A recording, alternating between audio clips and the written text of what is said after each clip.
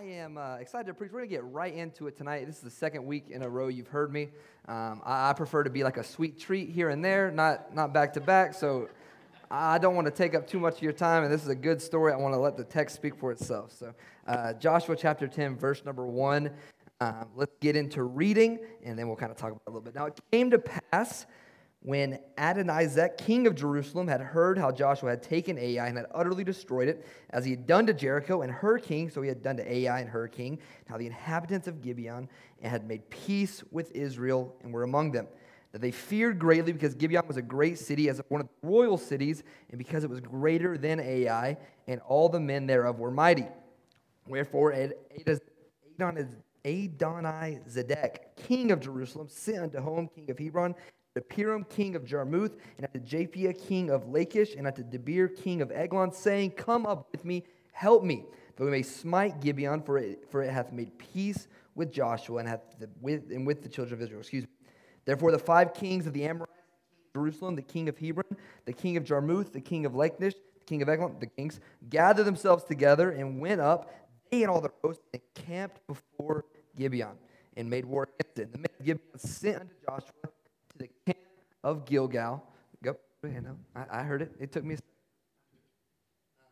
They went unto the camp of Gilgal, verse number 7. Verse number 6, and the men of Gibeon sent to Joshua to the camp of Gilgal, saying, Slack not thy hand from thy servants, come up to us quickly, and save us, and help us. For all the king of the Amorites that dwell in the mountains are gathered together against us. So Joshua ascended from Gilgal, he and all the people of war with him, and all the mighty men of valor. Let's pray and we'll get into it. Dear Lord, thank you for today. Thank you for letting us gather together. Thank you for the book of Joshua, and these past 10 Sunday nights we've been able to really read and dwell in this passage, this story, Lord, and the truths that you've taught us, and help us to get something from your word tonight. Lord, we love you. In your name we pray. Amen. Amen. I really have enjoyed the story of Joshua. I really enjoyed the narrative of the book of Joshua. When I think of Joshua, I was kind of thinking as I was reading this passage, because it really is, to me, it's a story of how God deals with his people while they are dealing with his enemy. The story of how God deals with his people while he is dealing with his enemy. And that's really the story of Joshua. It's the story of the nation of Israel passing through, retaking the promised land, the land that God promised them, and fighting off the Canaanites, the enemies of God. And I think the book of Joshua has taught us a lot about who God is. And that's really the story I kind of want to talk about tonight. As you know, where Andy left off last week, the story is they've gone in, they've taken a few cities, they've taken Jericho, they've taken Ai, the nation of Israel, and last week they made a pact with the nation of Gibeon. If you remember the story, if you weren't here, what basically happened was these men were fearful. They were fearful. They'd seen what Israel had done. They had seen was about to be done to them. So they made a plan. They hatched a plan. They got some moldy bread, some old clothes, and they tricked Israel into agreeing to a pact, agreeing to a deal with Israel that they would not destroy them. This is the Gibeonites last week. They said, we are from a far land, and we want to have peace, and they made peace, and it was a trick, and they didn't seek the Lord's counsel, as Andy talked about last week. It was an awesome story. Well, not super awesome. It was a cool story, but not super awesome. They trick them. They fall for the trick. They get to Gibeon to attack Gibeon, and then they're like, oh, hey, this is actually our place, so you just said you want to attack it. And they're like, okay, well, here we are. So they didn't attack it, right? They've made a pact. The Lord honors his covenants. So he doesn't attack it. Instead, they make Gibeon, the entire nation, really like indentured slaves. They kind of like, you're going to do these things for us for the rest of your lives. But we won't kill you. That was kind of the pact that they made. And the chapter 9 ends. Chapter 10 picks up. And guess what? The Canaanites are just as scared as they were before. But a different plan. These guys are pretty impressive with their plans. I'm not going to lie. They did the moldy bread thing. This week, they're like, we're not going to do the moldy bread trick. They've just fallen for that. Here's what we're going to do. We're going to make a pact. These 5 kings that I read that I'm never going to say again. Never going to say them again. They say, they're going to kill us. So you know what we're going to do? We're going to band together, and we're going to attack them first. So they band together. This is the passage of the story we just read. They come together, these 5 kings, and they go to Gibeon. Now, remember, Gibeon was a mighty nation, the text says. When you think of these people who are like using moldy bread and this to trick the nation, you don't think maybe it's a small country, not much threat. No. It's a mighty nation. And 5 more mighty nations gather to Gibeon. So Gibeon sees these kings coming, and they're like, well, we got the Lord on our side now, I guess. So they send a messenger to Joshua. They say, Joshua, slack not thy hand from us. Means, brother, you promised us you're going to war with us. It's time to go to war. So Joshua, remember they're camped in Gilgal during this time. That's where they first got to. They've kind of stationed in Gilgal, and they're kind of going from place to place. So they go to Jericho, take it. They go to Ai, take it, kind of camp in Gilgal. So they're back in Gilgal. They go get them. All the men of valor, the men of war come up, and they go to defend the Gibeonites against these 5 kings. And we're going to pick up in verse number 8. It says, and the Lord said unto Joshua, fear them not, for I have delivered them into thine hand. There shall not a man of them stand before thee. Joshua therefore came unto them suddenly and went up from Gilgal all night, and the Lord discomfited them or routed them before Israel and slew them with a great slaughter at Gibeon, and chased them along the way that goeth up to Bethron, and smote them from Azekah unto Makkedah. And it came to pass, as they fled from before Israel, and were in the going down to Bethhoron, that the Lord cast down great stones from heaven upon them, and they died. There were more which died with hailstones than they whom the children of Israel slew with the sword. Then spake Joshua to the Lord in the day when the Lord delivered up the Amorites before the children of Israel, and he said in the sight of Israel, sun, stand thou still upon Gibeon. And thou moon in the valley of Ajalon, and the sun stood still, and the moon stayed until the people that had avenged themselves upon their enemies. Is it not written in this book of Jashir that so the sun stood still in the midst of heaven and hasted not to go down about a whole day? And there was no day like that before it or after it that the Lord hearkened unto the voice of a man. For the Lord fought for Israel. And Joshua returned and all Israel with him unto the camp to Gilgal. So Joshua goes down to defend the Gibeonites, and it was a pretty good win. It was a pretty good win. They go down, they slay them. The Bible says that the Lord sent hailstones. Well, first, the Lord prophesies this. He said, we're going to win this war. Joshua says, let's go do it. That's before the fight. We're going to talk about that in a sec. He goes down, the hailstones destroy. They said the hailstones killed more of the enemies than the swords of the Israelites did. They're raining down hailstones. This is not like hail like we see. This is hailstones, okay? This is big stones that are killing dudes, killing chariots, killing everybody, okay? They kill them. And then they begin to chase. Okay, these 5 kings are from 5 different nations, kind of all spread out. If you look at a map of this, it's cool. They kind of all spread out. So they begin to split up and chase the 5 kings, okay? As they're chasing them, Joshua makes a wild request. He says, God, make the sun stand still, kind of out of nowhere. God makes the sun stand still, kind of out of nowhere. He makes the sun stand still. He says the moon stays, the sun stays, and for the next 24 hours, they finish the enemy. They annihilate the enemy. It says that if you keep reading in the chapter, it goes to a place where the 5 kings hide in a cave. They kind of stone them up. They're kind of waiting for Joshua. And eventually Joshua comes. He kills the kings. He hangs them after. And then it says all the other nations ran until they had gotten to cities with fences. I can just imagine. I watch those like police chase videos, and they jump the fence, and then you got like the kind of overweight cop trying to get up there. That's kind of what I imagine this went down like.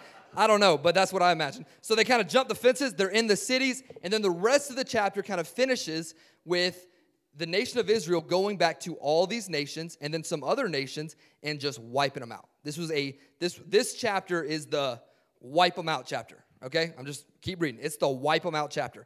And we've talked about the sovereignty. He wiped them out, okay? So, awesome story. It's one of those stories that you read and it's just cool. It's one of those stories that you hear about a miracle and you're like, some miracles make sense. Like today, the healing of the man, the leprosy, that makes sense. Like, leprosy, you want to be healed. Just making the sun stand still is cool, though. That's like, you know what I'm saying? Didn't have, God could have done it any other way, but he just made the sun stand still. That's cool. Hailstones, man, that's cool. And I like reading this, and I like hearing about the enemy and these schemes and this Joshua, and I just can't help but think, man, our God is a cool, cool God. And not just a cool God, that's almost like a disrespectful word. He is an awesome God. And the way he deals with his enemies, the way he deals with our enemies, when our enemies are his enemies, is a really cool thing. It's a really cool thing. So I want to look at three quick points, 3 quick things about God. And we can learn from who God is and how he deals with us when we're facing the enemies of our Lord. The first thing is this. He is the God of deliverance. The God of deliverance. Verse 8 is interesting. It says, and the Lord said unto Joshua, fear them not, for I have delivered them into thine hand.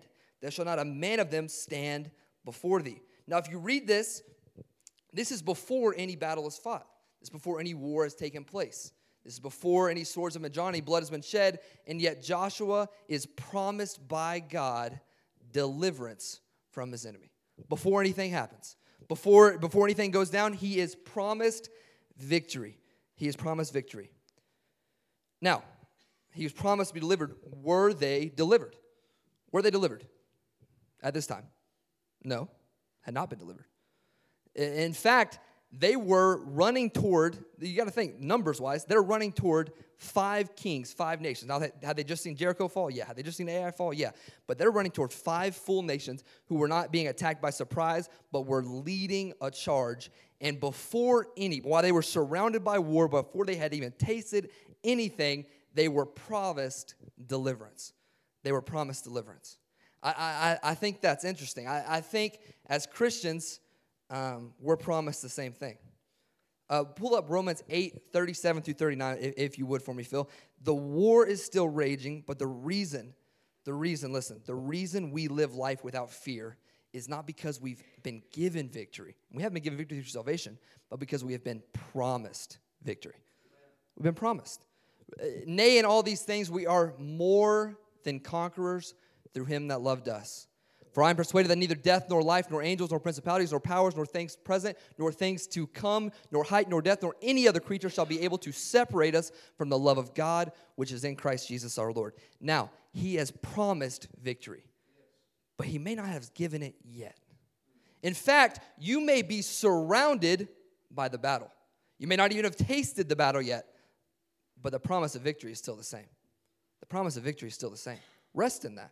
It's like this. If I were to take a child, all my illustrations tonight are about kids. I like having a kid. So if I were to take a child, a young child, one that can stand and talk, not my kid yet. We're working on it. If I were to take a 2-year-old and I were to put them on top of this, you know what?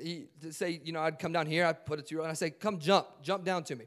When you put them up there, they would be pretty, hopefully, unless, I'm talking about a kid that you haven't broken in yet, one that's still scared and stuff. I like that. I like seeing a little fear. They don't really know. Do they have a right to be scared? Think about it. Yeah. Why do they have a right to be scared? Well, they're surrounded by danger. But you know what we tell them? When we're standing right here, you know what we say, or what I say? You're okay. Now, are they okay? No. They're surrounded by imminent death, or at least hurting their head pretty good. They're surrounded. But here's what we say. We say, you're okay. And you know what we do? We expect them to trust that they're okay. And we expect them to trust that they're okay, not because there's not danger, not because there's not battle. There is battle. There is war. War's nasty. Battles are nasty. We read these terms like slaughtered and root and all these terms, and we're like, oh, yeah, he did it. That's not a fun day, okay? This is massacre.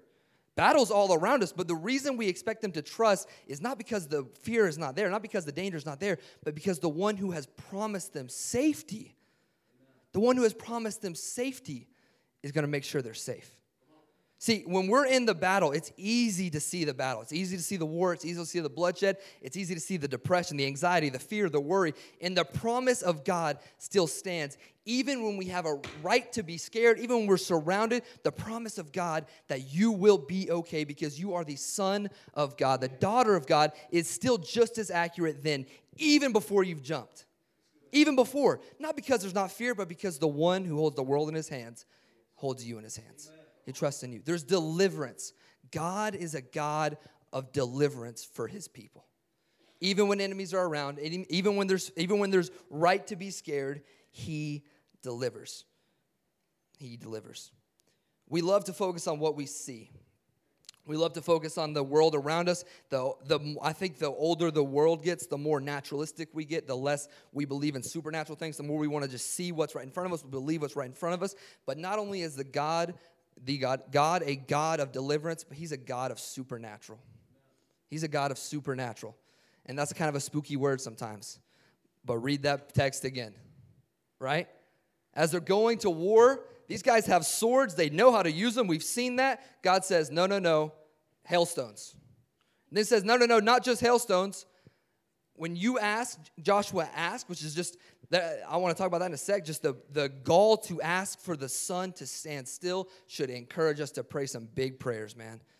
You know, as I was sitting over here thinking, we were praying for Jaden, man. It's a terribly sad story.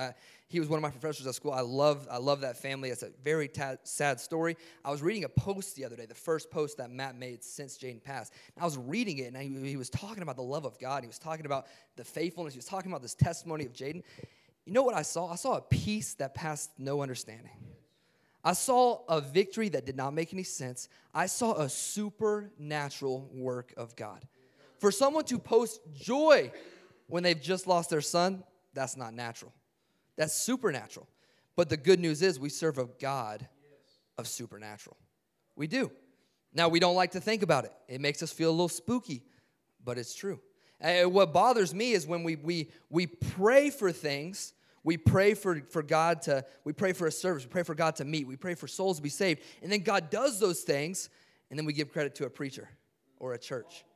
We pray for man, a marriage to be saved or something this great, and then the marriage is saved.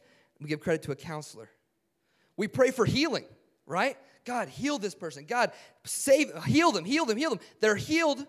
We give credit to a doctor. See, the reality is God is supernaturally working all around us, and it's up to us to see it. God's doing it. God's working. He's working in ways we could never fathom or understand. Do you see it? Ask God to show you it because it's there. And give God, when God does these things, give him the credit. I think of it like this. When you're like a little, this is another little kid illustration. When you're a little kid, when you're 2, 3, 4, you just kind of, you go to the, and this is my life too. You go to the, where do we put clothes? Dresser, right? We go to the dresser, pull out the drawer, it's clean underwear, clean socks. You don't really know who put it there. You don't really know how it happened. But it's there. You go to the fridge, open it up, snacks, fruit snacks. Don't really know how it got there, but it's there. You go to school, there's gas in the car. You go and you give and you sit down at dinner and a plate comes up. You're like, let's eat. You know, you're living your whole life kind of like, man, this is great. This is great. But what you don't see, and what we often don't see of God, is our parents doing all those things for us. And we live the same life with God. We walk day by day, and we're like, man, this is great. Oh, man, this is great. Oh. And what God is looking down from above, seeing he's doing and placing and working, and we're just, ooh. And in reality, we're the child of God living the victorious Christian life only because of him. Only because of him. We have a supernatural God who is supernaturally working right now in our lives, in your life. So, when he works, thank him for it. Ask him to show us more, and we move. Pray big prayers, man. Pray big prayers. The Bible says when you have the faith of a grain of mustard seed, nothing shall be impossible. I believe that. It takes a big God to do big things, but thankfully we got one. Not only is he a God of deliverance, he delivers them. Not only is he a God of supernatural, but thirdly, he's the God of war. He's the God of war. Look at verse number 14. It says, "And there was no day like that day before it or after it, that the Lord hearkened unto the voice of a man, for the Lord fought for Israel." The reality is when the Lord and you are on the same side, and it's up to you to get on his side, not to him to get on your side. When you and God are on the same side, there is no battle that cannot be won. The reality is we are all in battles. We are all in some sort of a battle, whether it's a relational battle, whether it's a physical battle, whether it's contention, whether it's pride, whether it's sin, whether it's a lack of faith, whatever it is, there is some sort of battle going on in each one of our lives. If you're like, I feel good, there's no big battle. Well, one's coming, friend, so get ready. We're in battle. Life is a life of battles, spiritual battles, real battles. You're in battle, but God's fighting for you. When you are pursuing God and the things of God and your battles are faced towards him, he's fighting for you. He's fighting for you. So rest in that promise. We have a God that cares enough about us to fight for us. It's good to be on the Lord's side. If this doesn't need to be illustrated, I think I can just say that. If we had to pick sides, I'd pick the Lord's side. But if you're going to like a middle school basketball game, girls middle school basketball game, LeBron James shows up and he's playing on one of the teams, I want to be on his team, right? Because he's going to win. Yeah, how often do we not choose the Lord's side? How often are the battles we're facing not for the one who's been already given us victory? Fight your battles, yes. Fight with the Lord. Fight with the Lord. Pursue God. Know where he stands. Read the word of God. Know the answers to the questions of your life, and then fight for those answers. And when you do those things, the Lord is with you. The Lord is with you. Matt, you can go ahead and come on up. This is a beautiful passage of Scripture. I love these narratives. We have a big God. I was thinking as I was reading this, I was actually watching a YouTube video of this area of Israel and kind of seeing where everything took place. There was like a drone. It was pretty cool. There was like a drone kind of showing these people came from here, these people came from here, and this is kind of where the battle took place. And I was sitting there as they're kind of like sitting on the mountain. I was kind of imagining kind of like this drone's eye view. And I just want to, we can close our Bible. We can do whatever you want. Just think with me for a second here. Let's use our imagination a little bit. If you're sitting there as like a third party to this battle, let's just think about it. You're sitting there. Gibeon's getting attacked. These 5 kings, these big armies are attacking. All of a sudden, this army of Israel comes out. You're sitting there like, oh, dang, it's about to get interesting. They're getting smacked, but, Israel's coming. Kind of watch them. All of a sudden, hailstones start flying. You're like, wow. Hailstones start flying, and they're only hitting one army. Right? You're like, something's going on here. They start fleeing. You're kind of following. Maybe you have a helicopter. You're kind of following. You're like, man, one side of this is this is a pretty one-sided war. I'd really like to be on that side, right? I'd really like to be on the side of that. Phil, can you pull up Romans 5 for me? When I think of this, and I look at these enemies. These guys were guys. These kings, they feared God. They knew Israel. They feared God not in a sense of like awe and worship. They feared God like God's about to. They believed in the power of God. And I'm reading this. I'm like, man, I just would really hope if I was in here, I'd be on the right side. I'm like, what do I need to do to be on the right side? What did these guys do wrong? And if you read that text, Joshua 10:25, it simply says that these are the enemies of God. They were the enemies of God. And man, I'm just really thankful I'm not an enemy of God. I'm not. But just as real as it is that I am not an enemy of God, I see this verse. Therefore, being justified by faith, we have peace with God through our Lord Jesus Christ. Amen. By whom also we have access by faith into this grace wherein we stand and rejoice in hope of the glory of God.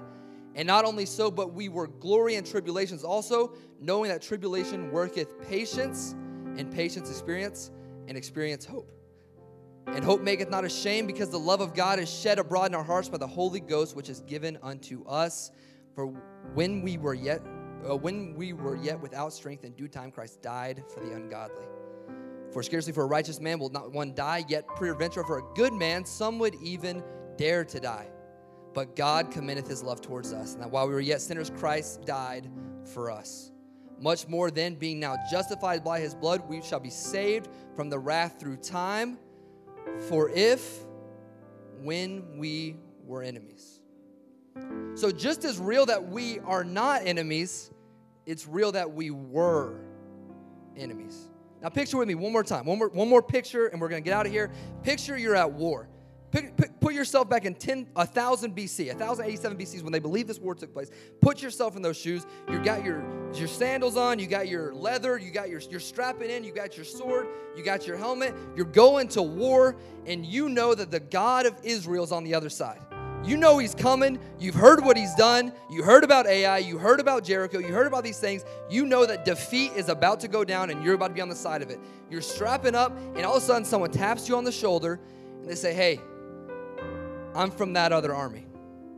And you are an enemy. You're an enemy not just of me, you're an enemy of God. God. Let's get back into it. You're an enemy of God. But see, I'm going to do something for you. This doesn't make any sense. You're an enemy of God. We hate each other. You're pagan, terrible. I'm going to let you come on this side. And instead of fighting and being destroyed and being utterly destroyed and spending eternity in hell and getting what you deserve for some reason that I don't understand, some reason that they don't understand, some reason that nobody understands, they allowed you to go to the other side and fight for God while you were an enemy. You were an enemy. Some of us need to remember that we were enemies. We were. We deserved to be slaughtered as these nations were. That's what we deserve. That's the reality of our situation until Jesus Christ. And the reality was, I don't know if these guys could have switched sides. I don't think that's how it went, but we can. And because of Jesus, the text just read, because of the death, the burial, and the resurrection of Jesus, we get to celebrate. I'm so excited for in 2 weeks. We get to celebrate that. Because of that, we are no longer enemies. But we were. So what's the point of this message? Why did I just, this was, what? Remember where you were. Remember where you are now. And remember the God who was there for it all. He was there for it all. While we were enemies, Christ died for us. I'm very thankful not to be an enemy of God anymore. I'm very thankful. I hope you are too. Let's bow our heads, stand. We're going to pray.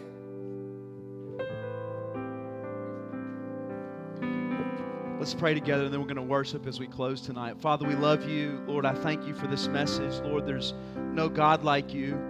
Lord, I thank you for this message that, Lord, help me tonight, and I need it. Lord, I pray that we would take it with us here. God, I pray that we would see you high and lifted up tonight. You are worthy. God, you are holy. Lord, we thank you. Lord, we thank you that we're no longer enemies, Father, that you've reconciled us. Lord, bless, Lord, this message. May we take it home with us.